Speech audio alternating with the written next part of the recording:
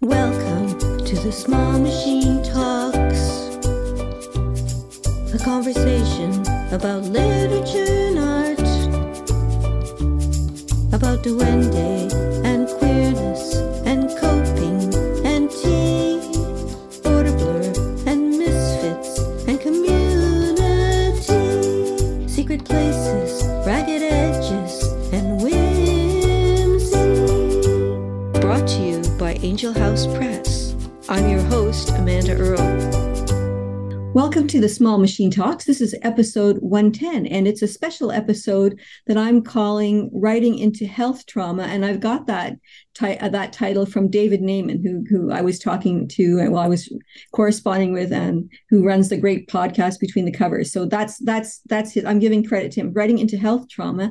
And for the episode, I have with me two special guests, Christine McNair and Elee Kraljii Gardiner. So I'll be talking to both of you. Hello, Christine. Hello, Elee. Nice to see you. Nice to hear you. Hello. See you too. Hi, Amanda, and hi, Christine. I have to say how excited I've been about this. I rarely get a chance to talk to both of you outside of the alphabet on a printed screen. And Christine, I'm such a big fan of your work. And Amanda, you know how I feel about your work too. So I'm super curious about how our conversation will unfold and the things that I'm going to learn with you. Thanks. And this is the part where I change my glasses. For listeners at home, I have two pairs of glasses with me for the podcast now. One for the computer screen, and the other so I can read from my printed page. So that you won't see these glasses, but now I've changed from a kind of a brown color to a pink color. So now that's the and there's some red ones for the computer that I have as well. But I guess these are the red ones. Okay. As Virginia Woolf says in her essay on illness causes people to perceive the world differently. That perception can manifest in art. When speaking about her ME, Katie Wimhurst, who's a great friend from the UK, a great writer, she writes, severe chronic illness is like Alice in Wonderland, reworked by Franz Kafka, Alice in Lost Her Land. So it is perhaps no surprise then that I come at fiction from an unusual perspective and don't always feel satisfied with conventional ways of telling stories. That's in a quote from a great essay she wrote called Speaking from the Shadows, Writing Fiction and Chronic Illness. And I put this quote up because I think this need to approach writing from different angles applies as much to other genres, including poetry, nonfiction, and hybrid work. And I think it represents to perhaps all three of us in our work as well. So when I had my near-death health crisis in 2009, and by the way, near-death health crisis for me is one word now. So if I say it fast, Compound. Just near-death, there's no spaces in between that. So when I had that in 2009, I knew I wanted to write about it, but I didn't know how. And I started to work on Beast Body Epic in 2013. And so I've continued to try to figure out with ensuing chronic issues how to talk about it. So I invited Christine and Elee to talk about their own health traumas and ongoing health issues and how art and health intersect in their work and in general. So the idea is we're going to talk about our work, our health issues, and hopefully read excerpts from the works if I can change my glasses fast enough. That's the idea. See, now I'm wearing the reading glasses for looking at the computer, and you're all very blurry. So that's it. So I'm gonna start with bios. Elee Kraljii Gardiner is an author, editor, and creative mentor whose award-winning books of poetry include Trauma Head, which investigate the fantastic Trauma Head, which I love, by the way, which investigates the experience of vertebral artery dissection. I should have practiced that word more. And vertebral, I don't know, vertebral. There we go. Okay, so sorry about that. Vertebral artery dissection and stroke through textual interventions and experimental poetics, and Serpentine Loop, which considers gender and physicality through the idea of ice.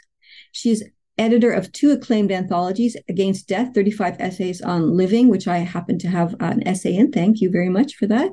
A sibling book to Trauma Head, and V6A, Writing from Vancouver's Downtown East Side.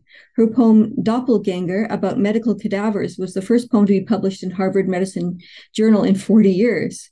A frequent collaborator with choreographers, musicians, and visual artists, Elee is currently collaborating with nature via a series of durational art installations that investigate the law of thermodynamics and cultural ideas regarding the passing of time. Wow, that sounds really amazing. Originally from Boston, Elee lives in Canada, where she directs Vancouver Manuscript Intensive. And we'll have a link up to your site on the show notes, Elee, and thanks for that. That's terrific. Sorry, I mangled vertebral, but I don't see that word every day. So hopefully our other guest is Christine McNair, also a friend, the author of Charm, Book Hug 2017, and Conflict from 2012.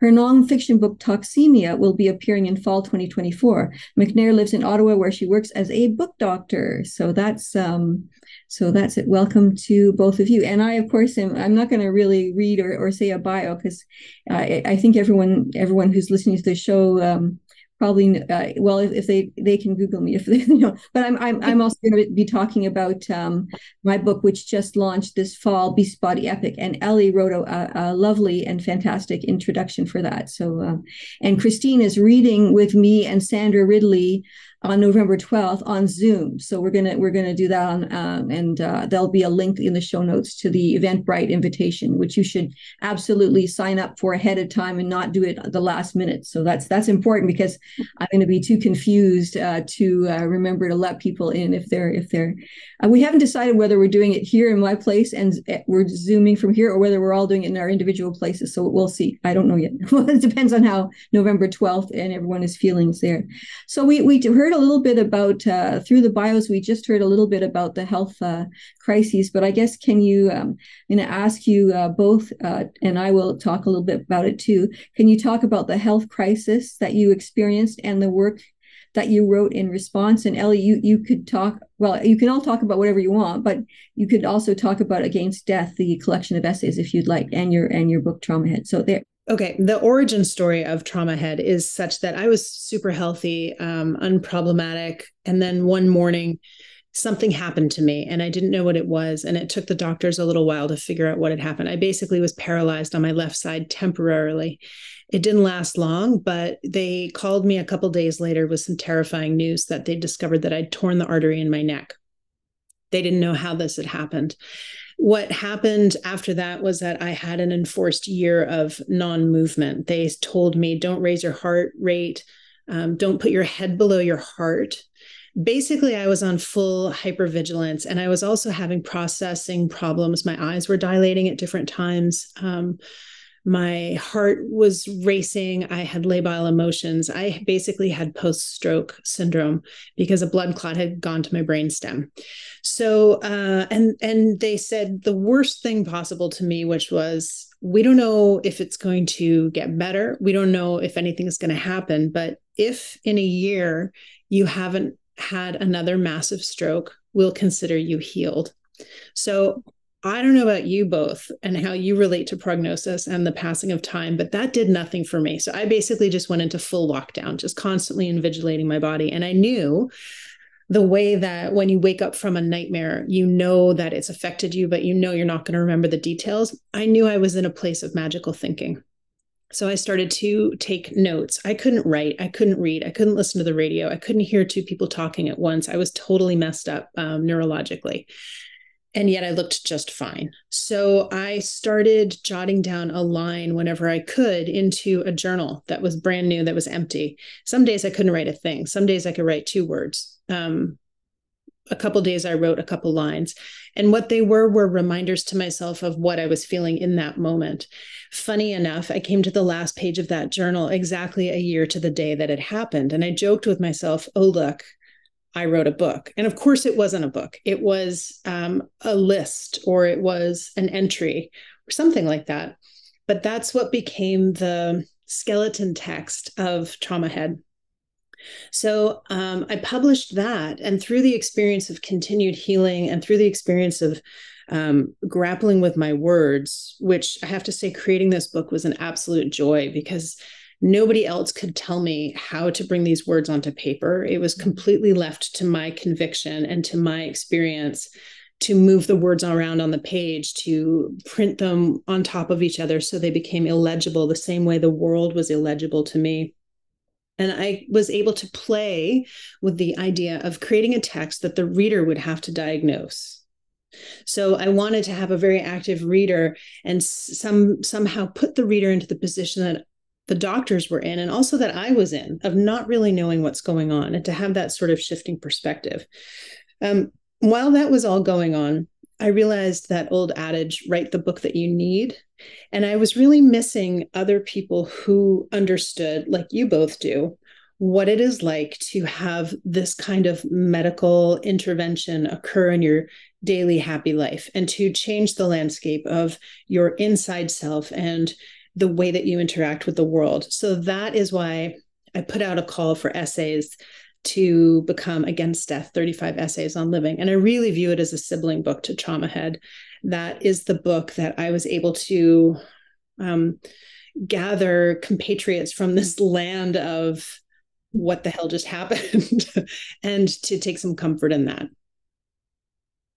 That's great. Thanks, Elee. It's so funny just hearing you talk. And also reading Trauma Head and your essay on Against Death and the other people's essays. There's just so much I related to in what you say. So and now, Christine, what do you want to say about your health experiences? And well, Christine will be forever regretful for not trying to put a submission in for Against Death, because that was on my list forever, and then bad Christine.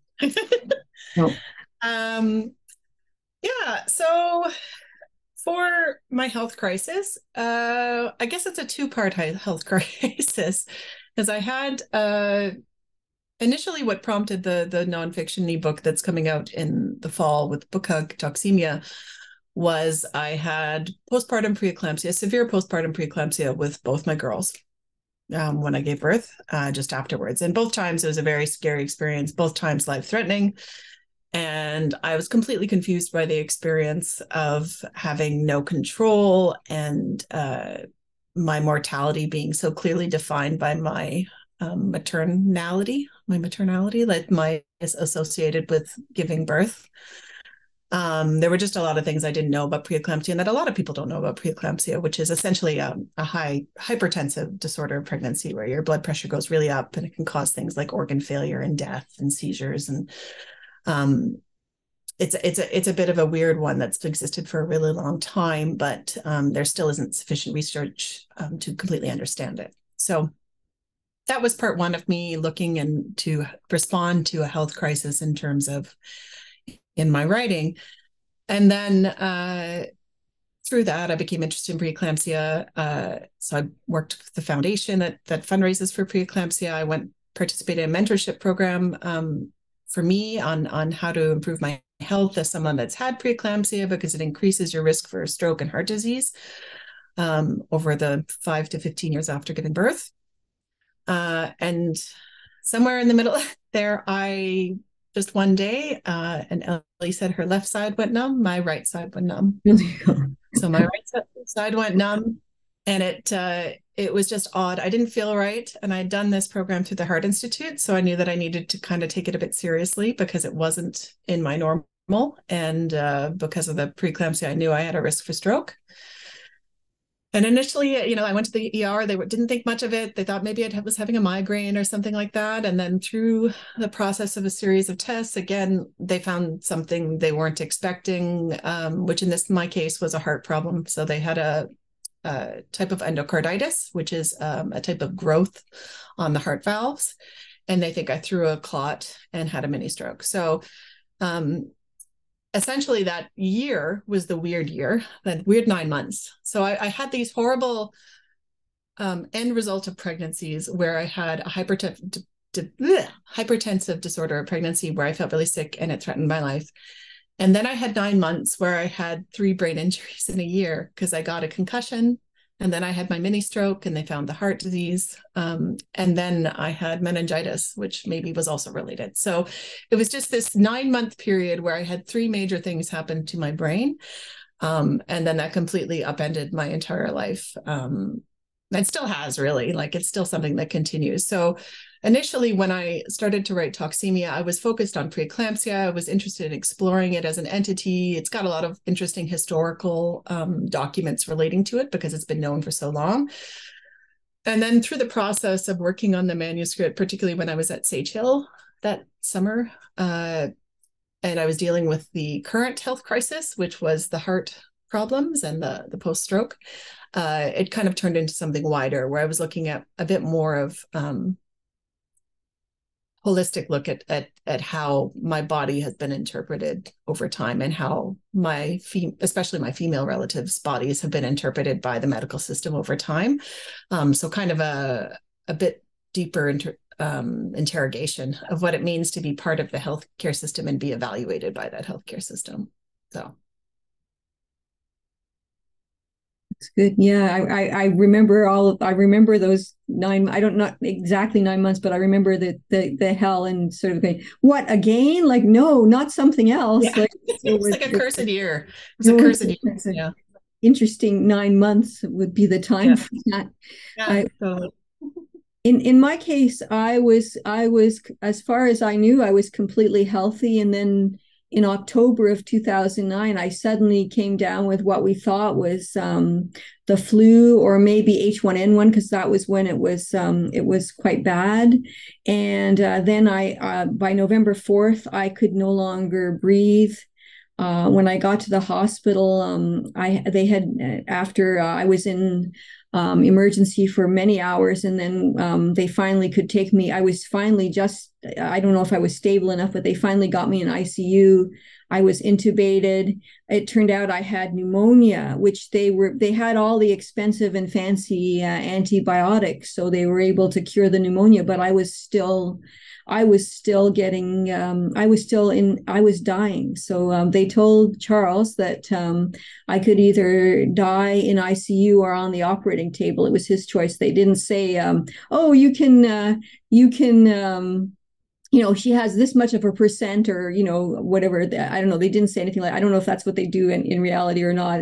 That sounds like something from medical shows or whatever. But anyway, he had to decide. They knew I wasn't strong enough to handle the operation. It was an exploratory operation because they didn't know. And then when they opened me up, they discovered that I had full body sepsis and a toxic megacolon. So nobody knew why I had this. And they removed the colon, and here I am. So, but I mean, there's a lot of steps in between there too. Like I had what was called an ileostomy. So they took part of my small intestine and they brought it out of my body, and I emptied into a little baggie called an ileostomy, not a colostomy bag, similar, just a different part of the where it comes out, I guess.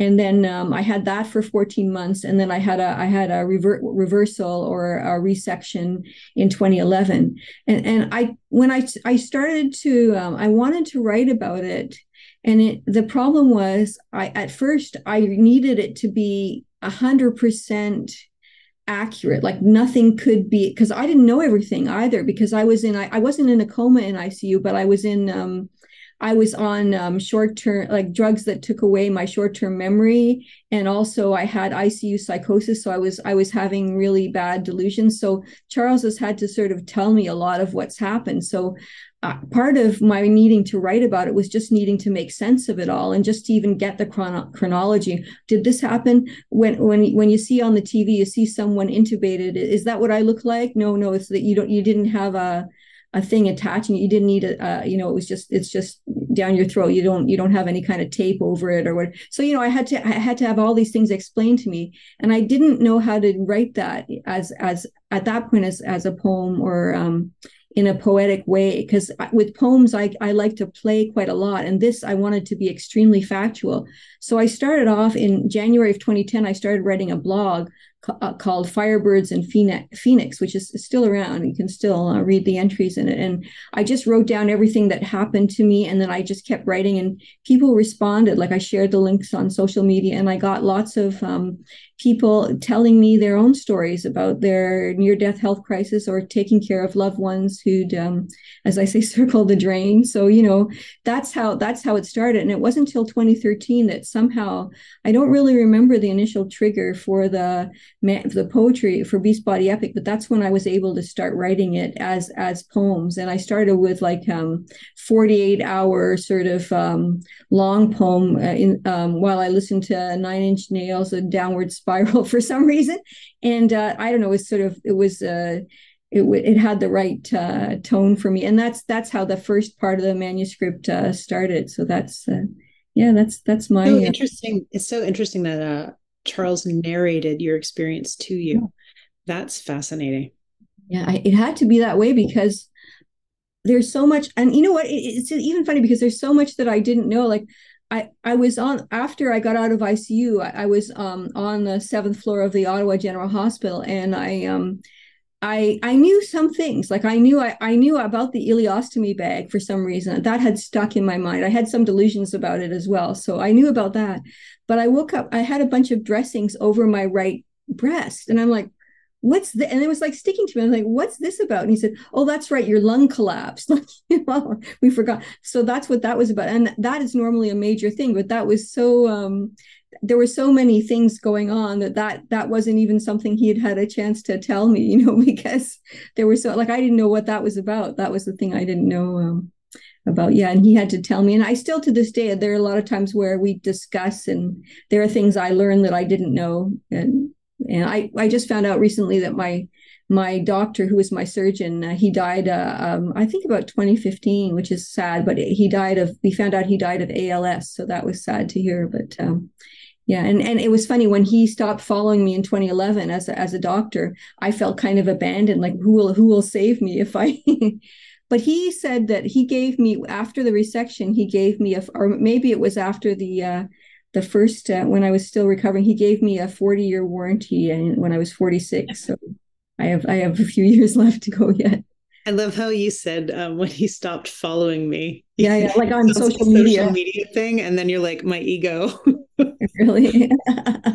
That's it. Yeah, I find that I don't know if it's just a general terminology, but I do find that surgeons, at least, they use that term. They say or they'll follow your case. I guess they say I follow you. Yeah, this is a weird term as well. Yeah. Do you think, shall we each read an excerpt from our work? Would you like to do that? Shall we start again with you, Elee? Sure. So one of the little tricks I have to withstanding reading trauma head in the world is to read it sequentially. So I pick up where I last left off, so that I experience the whole book and the arc of healing, and I don't just go back to the hot place of like the most intense. And I just finished 3 full readings in Scandinavia last week. So I'm going to start at the very beginning. Excellent. Seems kind of appropriate. So it starts with an epigraph from Søren Kierkegaard. I feel like a letter printed backward in the line. Voices flashlight where laughter is laser, clear-cutting sleepiness. Unbreakfasted, we're here to work outside. Repeat a schedule of health. Field exhales yesterday's heat, fog foam above the grass. We runners scissor cut swaths through this milk. None of us can be sure where we stand. We see our bodies as flash, reflective vest, slurry of motion. In the witching, we unspool mats, swing weights, count, bend, crack wise about how tough we are. Dew fastens on keys dumped from pockets. Chilled skin, bright euphoria. Shoes veiled in diamond drops. The body wakes, a market exchange of conversion, blue to red, diaphanous fingers spread, all the vessels open to cells, the matrices, the unities. Dawn written inside my eyelids. Fogged breath, breathing fog, coyote swirl and still of owl. All the vesicles surge, surf miles of internal roads. Oh, adrenaline, my intimate. Oh, endorphin, biologic morphine. Ventricles push and tumble, squeeze and squeeze and receive, squeeze and receive, squeeze and receive. Sugar-coaty synapses, super slick collisions, soundlessly oblivious to the oracle. I do not think to brace myself for tragedy and minuscule. Butterfly effect across the network, T minus seconds, and sit up. If the left eyelid twitch, sit up. If the left cheek contract, up. If the forehead prickle, if the scalp, perfect delineation, left, right hemisphere. Freeze. So cut the tongue in half, and ice travel down the arm. Hand, fist, fall to mat. That tongue, now the kettlebell. Instant. Lost. The clapper. Wow. I haven't heard you read that out loud before, and it was so great to hear. I didn't know that's how that the forward slashes were meant to be breaths, and that really is that's quite something to hear it. Oh, it's so great to hear it out loud. Wow. It's amazing to me that I love this book so much, and I haven't heard you read it out loud so far. But we're in the other side of the country, so that's why. Thanks for listening so well. It's really a wonderful thing to have a book develop and unfold like this. Yeah, it's great. What about you, Christine? Will you read us an excerpt from your forthcoming book? This is I could try. I will say that the forthcoming book is not. It would be more book compact. So I'm a big messy pile of piles. So we'll do our best. Right. That's fair. Okay.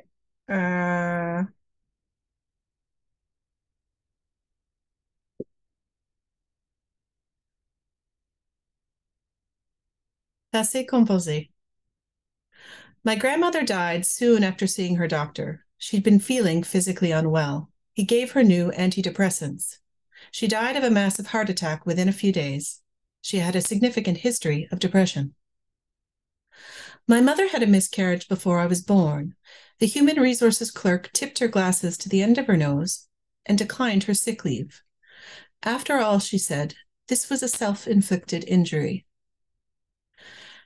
After my hospitalization for depression, my high school French teacher interrogated my friends to find out the reason for my absence. He asked daily, she's not really sick, is she? Not really.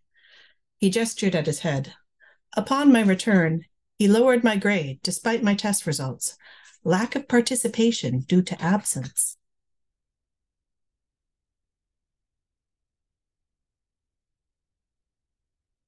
Romantic. When my leg was caught in the escalator, it was ripping and then a heat. I held my mother's hand, an escalator full of people, of family floating and scream, the aggravation of my heat-burnt leg in the hosiery section, legs kicked to the gods, floating nylon mocking me. Sure, kind manager smiles and I want to bite him. I remember something, but also nothing of the pain. I want to feel it. There's almost no sensation over the scar tissue, though as my leg grew, the scar has shrunk. As a child, to me, it looked like Peru, a mapped-out wrinkled tissue that felt nothing. Other scars mark, but do not equate in tissue damage. Mistakes flourish scars on me. The worst of it is a pattern that is only legible to me. It will die with me, and my outline will be milk white. I have such little patience for perfection. I want the books I make to wear their flaws. Did you know that the smell of old books is primarily decay? Did you know that there are machines that understand the nature of that decay, that smell the air? Do you ever wonder what you smell like?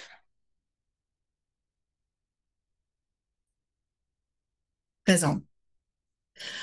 I watch the ceiling tick out in front of my eyes. The gurney rattles in hallways and makes faint warm screech when it turns.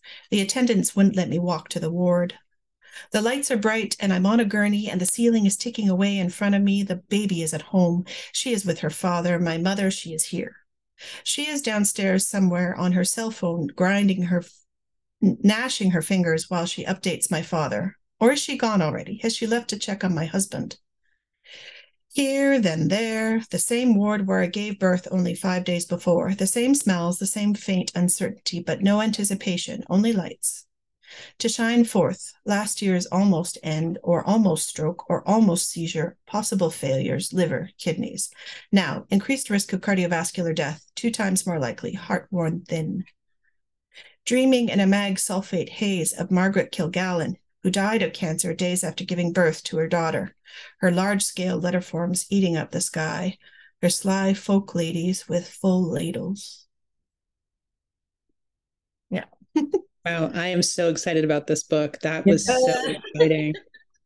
That was fantastic. I mean, I've actually, I heard a bit of that before, and I really liked. It's good, and it's funny. I was thinking about charm and conflict, and how at least the parts that you read were a very different style from those, which had more sort of more I mean, all your work is incantatory, but I was rolling my eyes more, I think, for this one. It's like we were rolling our eyes at this annoying teachers and things like that. That's great. And I guess the book doctor stuff was in there too, so that was pretty cool. A little bit. Yeah. I think about that. I thought about that in relation to when I was writing this book too, the book doctor thing, because when you approach something broken as a book doctor, which in my case is book conservator, you spend a lot of time thinking about what life that thing, in my case books, have had. And how it came to be. So you spend a lot of time doing what we would call a condition report, where you would talk about all the things that led it to that place, all the marks it carries, all the bits and pieces, and how they come together and where they fall apart, and lots of things about inherent vice. So I found when I was initially writing, and when I was going through all the processes of all the various specialists and doctors that I still have to see, but for a while it was really intense. It was interesting to kind of consider myself a kind of object under analysis and condition reporting, to see where all my bits are and where they're falling off. So, did you find that you were using the form of your reportage on books for this writing of this text? I think it played an influence on it, because I think it influenced how I reported myself to the doctors a bit. For when I had to report symptoms and things, you had to keep symptoms diaries, and you had to talk about, this led to this. And when I had this symptom, it was the sun was shining, and, it was this degrees, and et cetera. So there was a lot of that kind of data tracking that I do when I do work with books too. So I think that influenced some of the stuff that ended up in Toxemia, because it was that same kind of distance but close analysis of health. So you could understand it, but also, so I often had doctors asking if I came from a medical background, because of the way I did Excel spreadsheets that were color coded and had exactly all the symptoms with all the variables on the top, so you could match a symptom, then see which variables applied to that symptom and stuff, because that's how my brain works. It helps me understand difficult things when I put them in the context of analyzing how it might happen. But so definitely the conservation world influenced how I reported myself to my doctors, and then that subsequently probably has influenced a bit the Toxemia manuscript, which is more straightforward than I usually write. So, do you feel like you're being conserved rather than healed? Is there a difference? Yeah, absolutely, for sure. Because I cannot be fixed. That's the other thing that took me a while to adjust to. Because I really, you show up to these things with health crises, and at a point or another, someone will tell you, well, this is just your new normal. And even pre-COVID, I hated that phrase so much. This is your new normal. And, they were saying to me when I was in the Heart Institute, and I had 2 young kids, and I could barely walk down a hallway. I'm like, okay, this can't be my new normal. I was fine like a month ago. Like, that doesn't make sense to me. And it wasn't in the end. Like, I improved from that, and but I still have issues, and I always will. Like, there is no escaping the ways in which this experience has marked me. And we talked about prognosis a bit. So my big prognosis that I had a hard time swallowing but I think I've come to some kind of acceptance is with the heart thing in particular. I can't fix it. There's nothing I can do. Absolutely nothing I can do. Then my doctors have told me this. No matter how much healthy I am, no matter what I do to try and make lifestyle changes, I cannot change the heart thing. And if it wants to get worse, it will. It might get worse, and I have no way of knowing if that's going to happen. I have nothing I can do to prevent it. It could stay the same forever. It won't get better, but it might get worse, and I can't control that outcome. So that took a while for to sink in for me that I couldn't fix it. So I definitely do feel more like an entity being conserved rather than saved or healed or fixed, because it's not possible. So I'm more trying to work on maintaining function. Are you living in Keats's negative capability? Is that what I'm hearing as a poet and a health survivor? Yeah, exactly.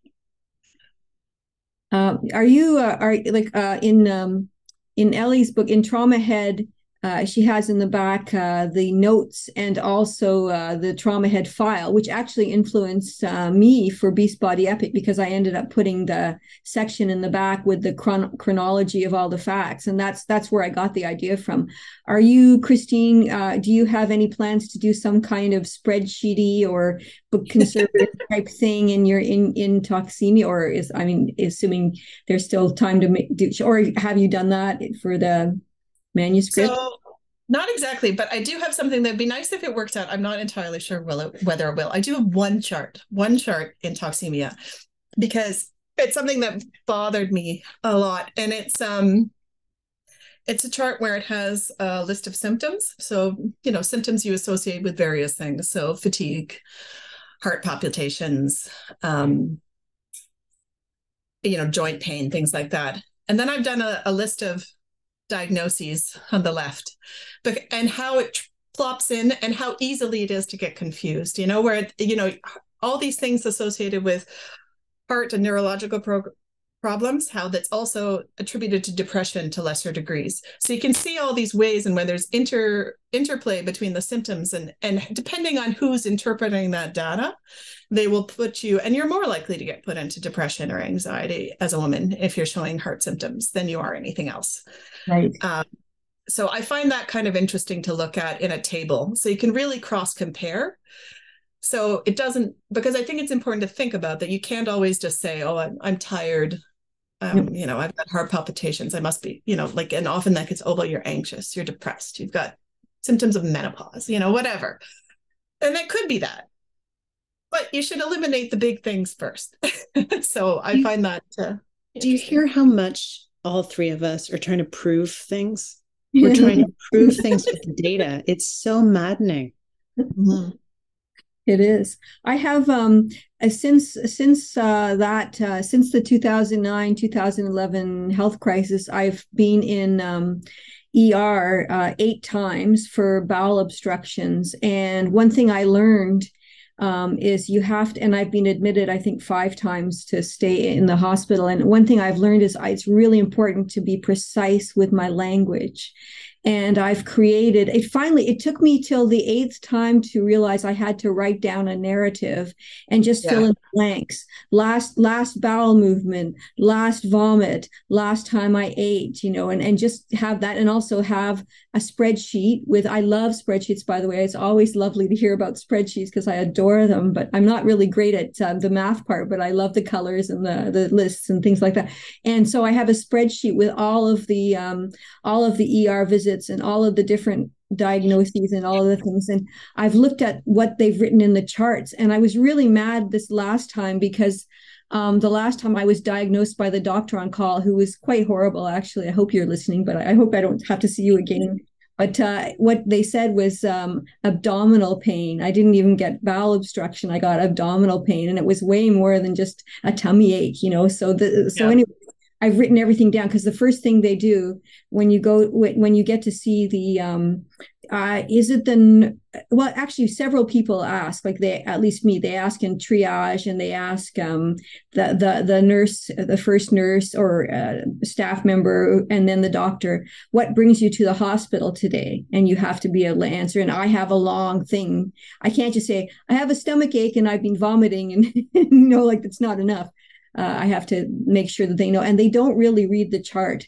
Like I said to the last doctor that the last doctor I had, my pain was getting worse rather than going down. And she said, well, I think what I'd like, my treatment plan for you is that we're going to discharge you, and then you can have follow up and return with general surgery some point later. And I'm like, but the pain is getting worse. And I said, I'm afraid, and I said, for instance, I'm afraid of organ failure. And she basically mocked me. She sort of laughed. She tried not to, but she's like, what, do you live in the country or something? I said, no, I don't live far. But clearly she hadn't read my chart, because I did have an organ that died. My colon died. So, I've had organ failure, so being precise with language is extremely important, and learning how to write it.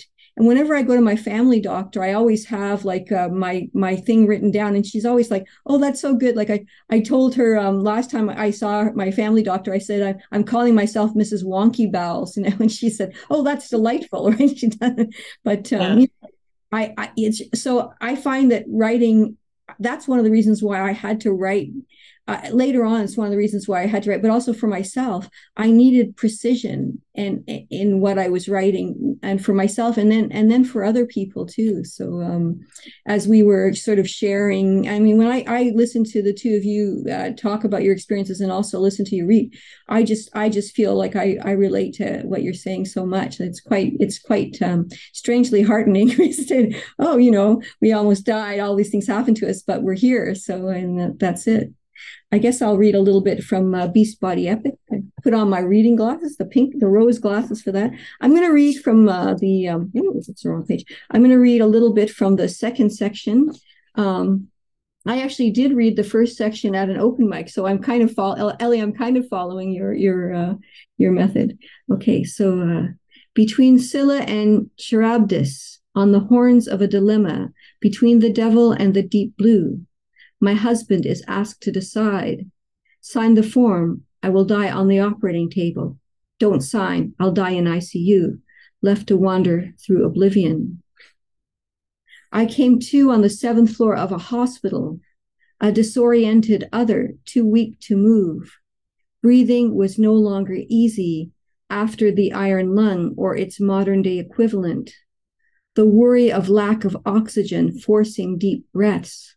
Flashes of memory, dizzy heart thumping, blue lips, my husband told me later. I was trapped beneath the weight of my constricting chest, this squeezed reptilian, almost death. Charles said my lung collapsed. In ICU, they shoved a garden hose up into my chest cavity and left me with a cabbage mark, some days more purple than others. It stings in the rain. My body confounded the doctors. Head betrayed by torso, a belly full of sepsis. They removed my innards. I was gutless, and everything got better. In the fairy tale, Beauty pricks her finger on a spinning wheel, sleeps for 100 years, has nightmares about an enemy who wants her out of the way. They're all out to get her. The townspeople, the hospital staff were the henchmen of the queen. Doctors didn't know the cause of my almost demise. Friends and strangers offer to this day hypotheses. C. difficile, food poisoning, a broken heart, H1N1. Zeppelin blimp, Montgolfier bloated, floating, full of hot blood and rotting guts, until my body became cavernous, an unholy church. My swollen belly tipped the surgeon off. I was cut open. As viewed from above, the lights on poles or high up on the ceiling aimed downward, spotlighting a body on an operating table, bathed in the bright white light used for surgery. The harmonic scalpel was 7 inches long, had a comfortable handle and a curved blade that cuts thick tissue, coagulates and dissects, simultaneous and precise. Like a highway over hills, 8 inches of stitches and staples, of bifurcated flesh torn apart by almost death. I can still see the reaper, the hood over its eyes. I am stretched out on the narrow metal table, hands in restraints as its claws come down. I count the 82 staples as the nurse pulls them out one by one. They clatter into a metal bowl, the tin woman with another organ missing. feather marked along or frost etched deep into and below, stalactites suspended into the dark of my body. Am I destroyed or am I armored? Was I tough? Did I hang on against all pronouncements? Some of that. That's amazing. Can I just tell you what an amazing choice it is to make an epic of this? Like, that's the only choice. I'm so fascinated in how everybody found their forms, but how else could you speak about this journey than to use the epic? Yeah, thank you. I don't know how I came up. I don't remember how I came up with the title. I remember one day I was telling Stephen Heighton in an email, our dear friend who's no longer with us, unfortunately, but I was telling him the title of the book, and he was like, "Oh, that's a fantastic title." Like, he loved it. He really, really thought it was a great title. So I was very happy about that. But yeah, I don't know. Really, I don't know where the title came from at all. It has been a journey. And even the delusions were, I had outbound delusions and inbound delusions. Like the delusions of my first delusions that I remember were leaving for Toronto on a bus, and my return delusions, the last ones, were returning, waiting on the subway platform in Toronto in my hospital gown with no clothes and no underwear and no wallet or anything. So it was this strange parallel. So yeah, it did feel like a kind of a Dante-esque kind of a journey. So yeah, and especially the delusions. So yeah, so that was great. It was great to do you find that when you now that, well, Christine, your book is still to come, but just the act of reading the work aloud, does that do anything for you, or do anything to you, have an effect on you when you're reading it aloud? Me first, or Christine first? Yeah, you first. Me first. Yeah. Oh, me. Okay, I'll do this. Is the fun of having this three. Is the problem of the try conversation. Well, that's fine. We're not perfect. There's nothing wrong with that.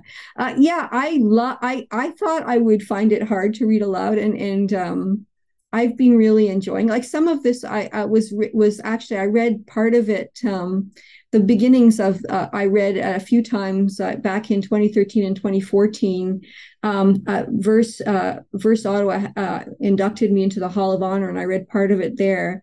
And then I that was 2014, and then I read another part of it, I guess, on Parliament Hill. So both times when I read before those audiences, people came up to me afterwards to talk about how they related to it. And I thought, because it's kind of fragmentary, and it's not all organized in a kind of like a sort of traditional narrative way necessarily, right? Like yours too, like none of ours is really. So we have lots of different ways of engaging with the text that sometimes for an audience isn't like as straightforward, and you don't expect people to necessarily relate. But no, they that was one of the reasons why I wanted to get it published, because people really related to the book as well. So yeah, so what I feel is, yeah, I feel it does feel it feels empowering, and it makes me happy to read it, actually, which is a strange reaction. I don't know if you have that. What about you, Elee? What's your experience? I have a similar thing. I really love reading in public, and I think too, I'm so convinced that I got this book right, and that it really does represent the way that I was feeling, that when I get a chance to read it, it's like probably it feels fantastic, because I'm in the words and I know how to read them, and the rhythm's really fun, and there's lots of places where I'm experimenting with my own vocal or like body position, and so that part's just truly really fun. I was at the Writers' Festival a couple days ago, and I heard the novelist Lauren Groff talk about her tactic of surviving going out in public and doing so many readings just day after day after day, and how exhausted she is. She says she wears a watch when she does reading, something that she never wears at home. She wears a watch. And this physically reminds her of being in the role of author, which is very different from the role of writer. So when she's author, she's out there performing the book, performing the publicity of being an author. When she's the writer, she doesn't give a damn about any of that stuff, about reviews or whatever. She's in the writing. And I think my experience of writing this book was similar, So, although I can be moved by the experience, it's more like the way when I'm reading it, it's more like the way an actor might be moved because I'm distant enough.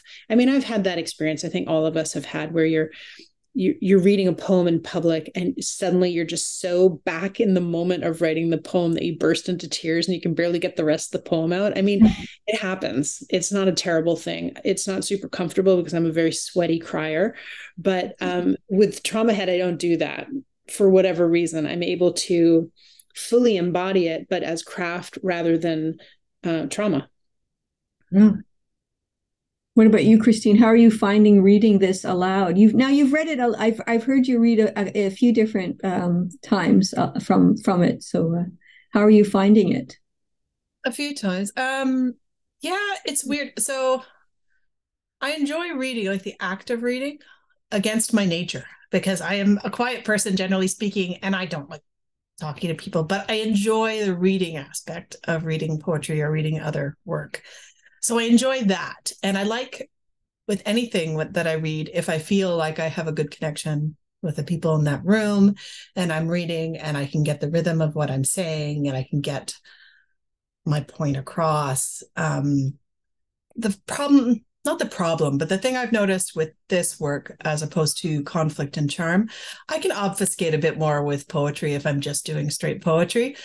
If this is non-fiction-y weird, but it's still more linear and more straightforward in terms of what I'm expressing in terms of the subject, noun, verb, thing. So what I'm talking about is a little bit more out there directly than what if I write a poem about it, I can go a bit sideways at it. So, and I like going sideways at things. I like being not totally clear. So I do find I struggle a bit feeling uncomfortable with that level of exposure.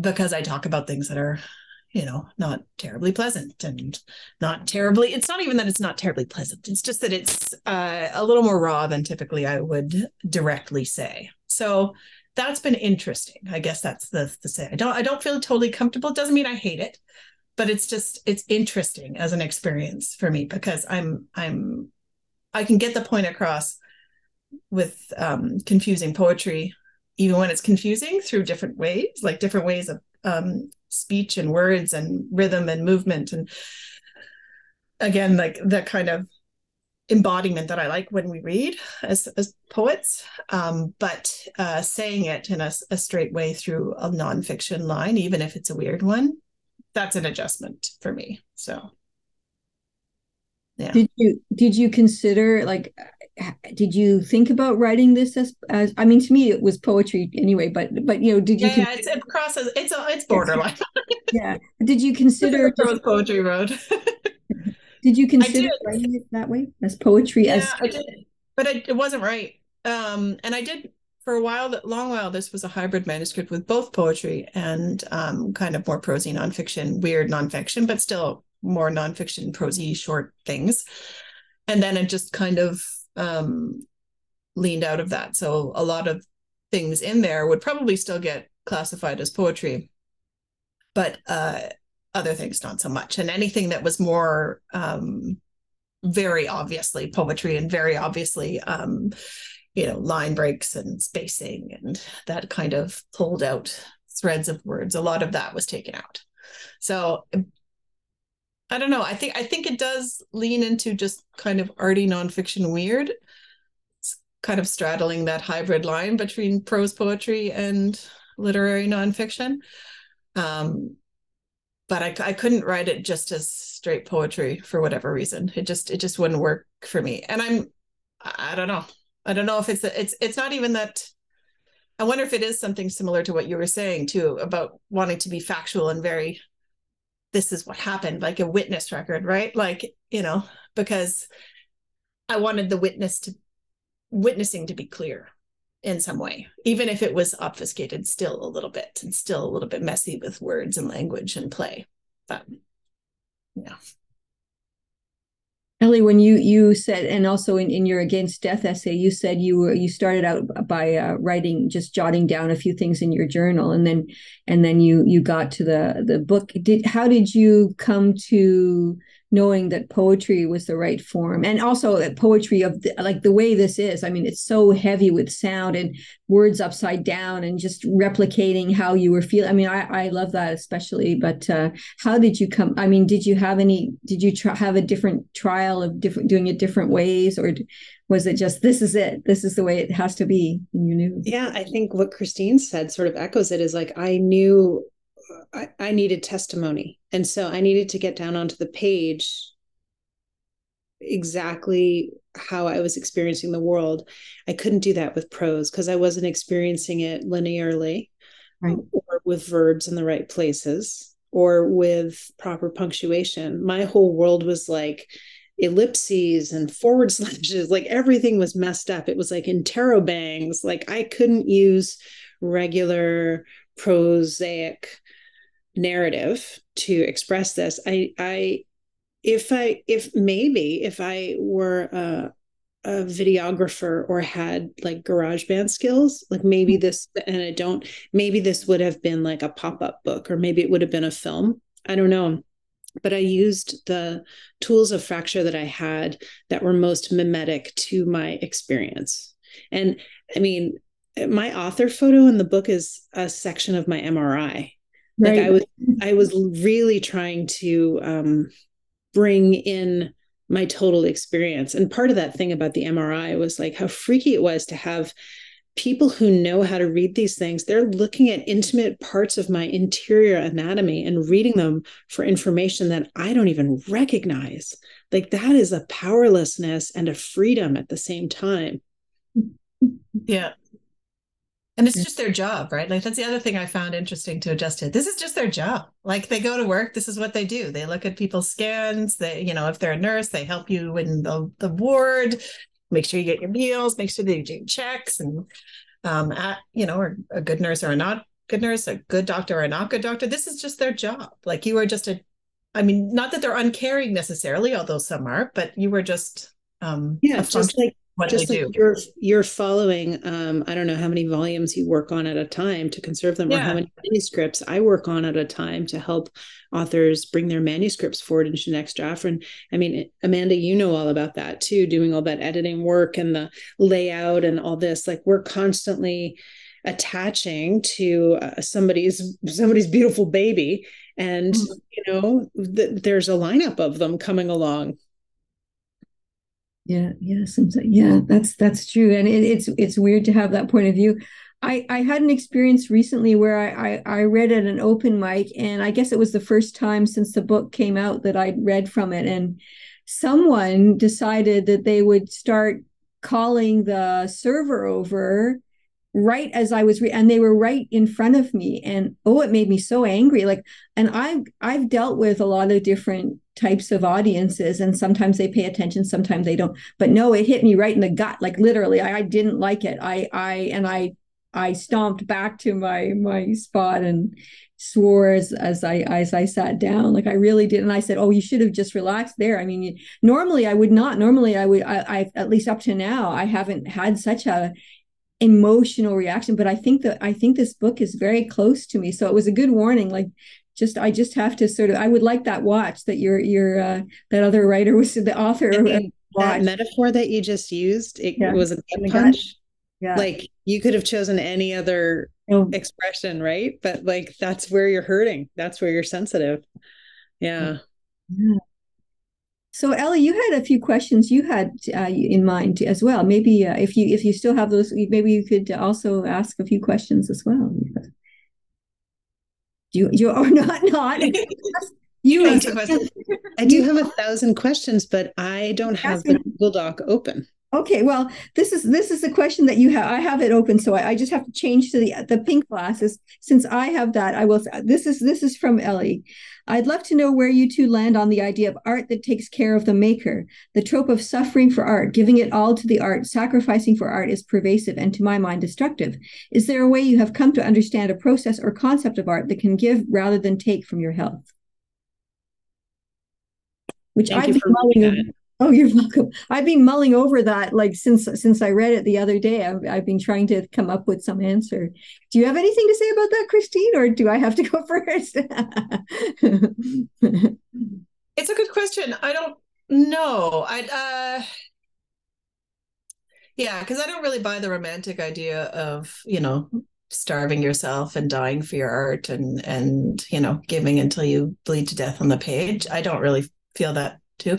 I do feel that sometimes even going through difficult topics can be self-destructive to a degree. So you have to have a certain embodiment of self-care as part of your practice. So however that lands, right? Like that you can't live in the intensity sometimes of even the most intense parts of your work, for me anyways, because if I did that, I'd be living in the most intense parts of my experience that I'm translating into that work. And I can't do that forever. I think there are aspects of reading work aloud for me that are probably healing because they have that incantory kind of effect. And I do feel that some of that, by feeling that I am connected to an audience when I read and that I'm getting people into the milieu, for me, that is healing. And I get benefit out of it as a person because I feel of worth and that I have done what I wanted to in terms of conveying my experience or my fun with language or whatever, whatever I wanted to get across, I feel like I've done that. So that to me can be healing. And I do think that I don't know. I don't know if I have it in me. Well, it's not that I don't have it in me to be self-destructive because I absolutely certainly do. But I don't have it in me to be self-destructive for the purposes of art, because to me, that doesn't work for me. That's stupid. So, but that's just me. That's my impression of it. I have lots of capacity to be self-destructive, but not through the art. I love that answer. That's great. That was great. When I studied French literature when I was like 18. So I was studying like Baudelaire and Rimbaud and all those guys. But of course, not a single woman at the University of Toronto Victoria College French program. So anyway, that was interesting. But you really got that sort of idea that you should be an opium addict or a heavy drinker, stuff like that. But I didn't really start sharing my work until I was in my 30s. So by then, I any idea that I could hold my liquor or whatever was already gone. And relationship stuff, yeah, maybe I have sometimes maybe trod that line and used it for my writing. So I don't know and maybe I have been somewhat self-destructive sometimes in relationships and knowing that maybe I could use it for my writing. I wouldn't do it now, but I'm 60 now. Not that I couldn't be self-destructive now, but I had a bunch of doctors who made sure I was still alive. So I feel I owe it to them to not be. But yeah, I think that, and we learned a lot. I didn't really come to contemporary poetry until I was in my 30s either. So I think sort of like the better examples of, in Ottawa, for instance, people go and work in government jobs and then they go home and they work on their poetry. It's part of our lives. Like it's not, I don't know if I have the romantic notion as much about I certainly don't believe in dying for art. There are very few things that I want to die for. I don't think so. So yeah, I don't. But I'm not even. I was thinking about this especially with Beast Body Epic. I almost feel like, and it sounds kind of crazy, I almost feel like I don't even want to write anymore. Like I've still been writing some, but there are other things I have to do or want to do, and I actually started working on a manuscript about trying to walk off my anxiety in this world we're in, and with the health stuff and everything else. And so I'm starting to work on that, but I haven't been able to find an angle. And part of me says, if this is helping me, the writing of it, like that's fine. But do I care about doing the other part, the publishing of it? I don't know. One of the reasons that I want Beast Body Epic to be into the world is because I write I write so that other kindred misfits don't feel alone. So that's the reason why I want my work to be in the world. But maybe it would be just as important for me just to listen and read other people's work and find kindreds and promote them and share their work. I don't know that I need to necessarily. I used to say I have to write to breathe. I used to feel that way, and I don't know that I feel that way anymore. I feel like Beast Body Epic might be the end of a chapter. So stay tuned. We'll see. We'll see. We'll see. Did you have any question or anything that you could think of, Christine? I mean, we've been asking questions all the way along, so it's not. Don't mean to put you on.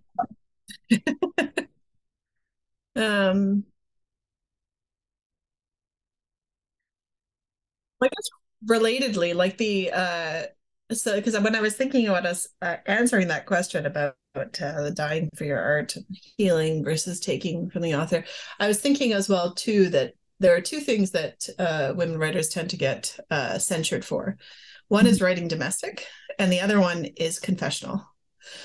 Those are the ones that I feel like we get hit harder with it when we write about women and non-binary people get hit much harder with it than male writers do. Do you feel that sometimes when you're working in something that's more direct narratively related to a life experience? Do you feel censure around anything confessional? I have not had that experience. I don't know why. It might just be that I'm such a bossy pants and love to talk that I don't even register if people are reacting like that. But I'm very sensitive when somebody dismisses something as a kitchen poem or a grandmother poem. That makes me crazy. Yeah.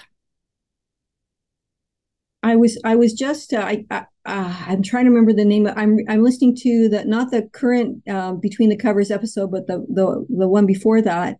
I think her name is Kate Briggs. I might be wrong, and she's got this what sounds like a really cool book where the main character is the baby, and this is a mother and baby, and the baby's name, Christine, is Rose, by the way. So that's. But and one of the questions that David asked her is how about whether or not, she's gotten these reviews that kind of dismiss the book as, it's about mothers and it's a baby book, that sort of thing. But it sounds like a fascinating book. It's got intertextual. It's very feminist. It does all kinds of experimental stuff. Sounds like really cool. And then some stupid dude, dismisses it as a baby book. Like, yeah, you couldn't write this book. I know they always say chicklet and nobody ever says dicklet. Yeah, really. That's it. So yeah. So I ever felt like I was dismissed from my writing? Well, and confessional, because I've written a lot of I wrote for a decade. I wrote erotic fiction, right? So I wrote smut. And I also, in my poetry, I have a lot of sexual stuff. And I do find people tend to typecast me sometimes where, like I was once at a reading where someone, one of the features said they were going to read a sex poem because I was there, like in the audience. So they could read this sex poem because I was there. And I felt like, so I'm the only one who has some kind of sexual activity. It's just, I can, but sometimes I feel typecast over that. And I haven't really been writing erotic fiction much in a long time. And so like this old news to me. So yeah, they do, sometimes they tend to typecast, but maybe now they'll typecast me as the one with the Mrs. Wonky Bells. And that will be my next. The sick one. That'll be your niche now, the sick one. Sick one. Well, we all get to carry those. The one who had that weird health thing happen to them, which is fine. But I do find that now, at least with this label, I find even with the label of the sex writer, I also found a lot of people would talk to me privately about some of their own experiences and issues. And I got a lot of people actually messaging me or emailing me and saying, oh, I really appreciate you writing about this because, I can't necessarily talk about it in public, but, I feel less alone. And that, again, that's my goal. So if I haven't really been called confessional, I sort of, sometimes I write in other voices and things like that. This book feels like the closest to me that I've maybe I'm just forgetting, but I feel like this is the closest to me that I've written. Like, and even in there's a lot of fairy tales and stuff that I haven't actually experienced that just sort of riffed off and stuff like that. There's a word one of my doctors taught me, which is supposed to be like kind of a not nice word in terms of how doctors view patients, but I just find it a really fascinating and funny word. It's just fascinoma. that I'm a fascinoma. And he said it laughing. So he wasn't trying to be like actually saying that I was a fascinoma, but a fascinoma is essentially like a medical mystery. A patient that is so intriguing that they're an excellent source of articles and things like That's that. But an amazing title. That's such a great title. I know, fascinoma is such a great word, the fascinoma. But yeah, I love that word as a thing that's fascinating and confusing. I know it's supposed to also be a negative that the doctors aren't taking into consideration the patients as humans, but that's not been my experience with most of my doctors. So I just really love the word. That's great. I was thinking maybe now would be a good time to, if you're up to it, to read another small part of an excerpt. Would you like to do that before we wrap up? Is that sure? All right. Elee, you want to go first? I keep asking you first. I will go, and I will be picking up where I left off because that is my MO with this book. So the continuation. Okay. Missed. Now and soundless. How to call for help. Need numb rush, left turn to the center line, the skull. I feel silence where the brains don't meet. Canyon gap. Now I'm in the vase. Snap fingers, slap pound mat with some crumpled hand, kill their laughter with a monster's tongue. Dull slab. Listen, one molasses legs unzip. Amphitheater formation. 9 statues. 1 prone. Switch. Pulled. How tripped the wire? Why fiber? Electrical disconnectal down left side, erasure of intention. Silence along the left. Still. Meet. Blank where body has been. Question mind, brain. I'm afraid know where this is going. That was great. Thank you, Elee. Thank you. What about you, Christine? We're just letting Christine get her. Awkwardly try and find poems in her pile of edited manuscript from her trip to Banff. Well, I should say while we're just waiting for Christine, that I will have all of the links to all of the books and things up on the show notes as well. And I'll talk at the end. I'll talk about the forthcoming episode, and I'll be sharing the link to our reading coming up on November the 12th as well. I'm also going to be reading from Beast Body Epic in Montreal at the Accent reading series on November 5th, and in Toronto on November 19th with at the Transact Club in the living room with a bunch of writers that I invited to read with me. So it's Jim Johnstone, Kirby, Marcus McCann, Razikra Revolva, and Danny Spinoza. So we're all gonna get together. And also in October, I celebrate. Well, this month I've celebrated my 60th birthday. So it's also a part of all these readings are celebrations. And the reading on the 12th it's with Christine and also with Sandra Ridley, whose new book Vixen is just out. Actually, I think today was its book birthday. So I saw on Instagram. So. Okay, I'm just going to read what I can find. There you go. Consequence.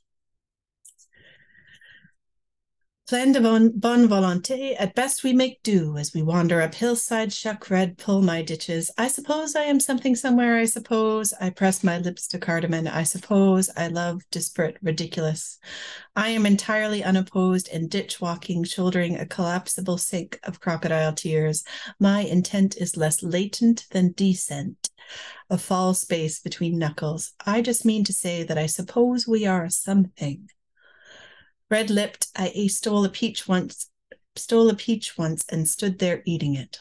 I remember qualities of hollow in a tree and how I fed it leaves. I remember my particular forms of concrete and mass. I remember those treatments to reduce inflammation. I remember a year spent grass bed with grubs underneath. I remember the horse stirrup flanks that put hooves on paths. What I mean is, what I said was, that I know I meant it at the time. When pen lifts where feet drop, dust to ash and peach to peach, perverse results aside, I am not sorry. Butterflies batter down the hatches and keep time. I bite my fingers for the salt. I walk my road.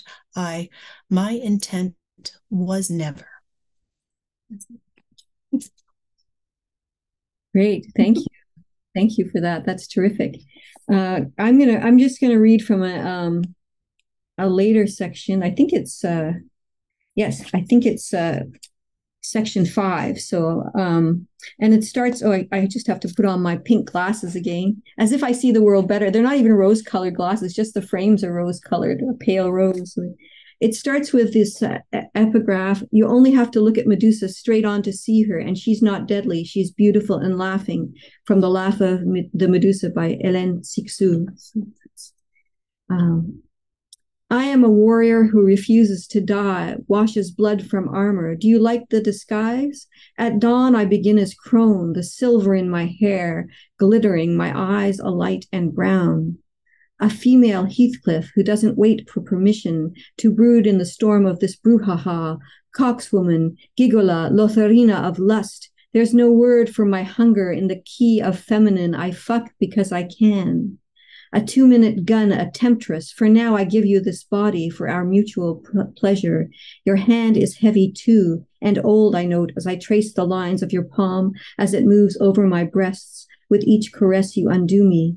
Take a look at this body, I asked, so he did. After we fucked, he left quietly. I brushed my long hair 100 times, flopped in the tub to play mermaid scales like armor slick and shiny. At least my tits are still good, pink and upright, barely sagging. But what if he puts his hand on my stomach and winces at the ridges the staples have made on my once smooth white skin, or his fingers meet the crater of the site where my colon once was? I thought I would read that because we were just talking about my writing sex stuff. So there's some in there. That's it. Okay, that's it. Does anyone else have anything more to add before we close up? Before we close shop? I just want to say this was really fun to hear your work and to think through these ideas. And I'm grateful, Amanda, that you made this space for us. And Christine, it's always so good to hear your reading voice and how you just sink right into your verse. I love it. So I'm really excited about Toxemia. I can't wait to read it. Well, Mutual Appreciation Society, because I feel the same when I hear you read. So that's awesome.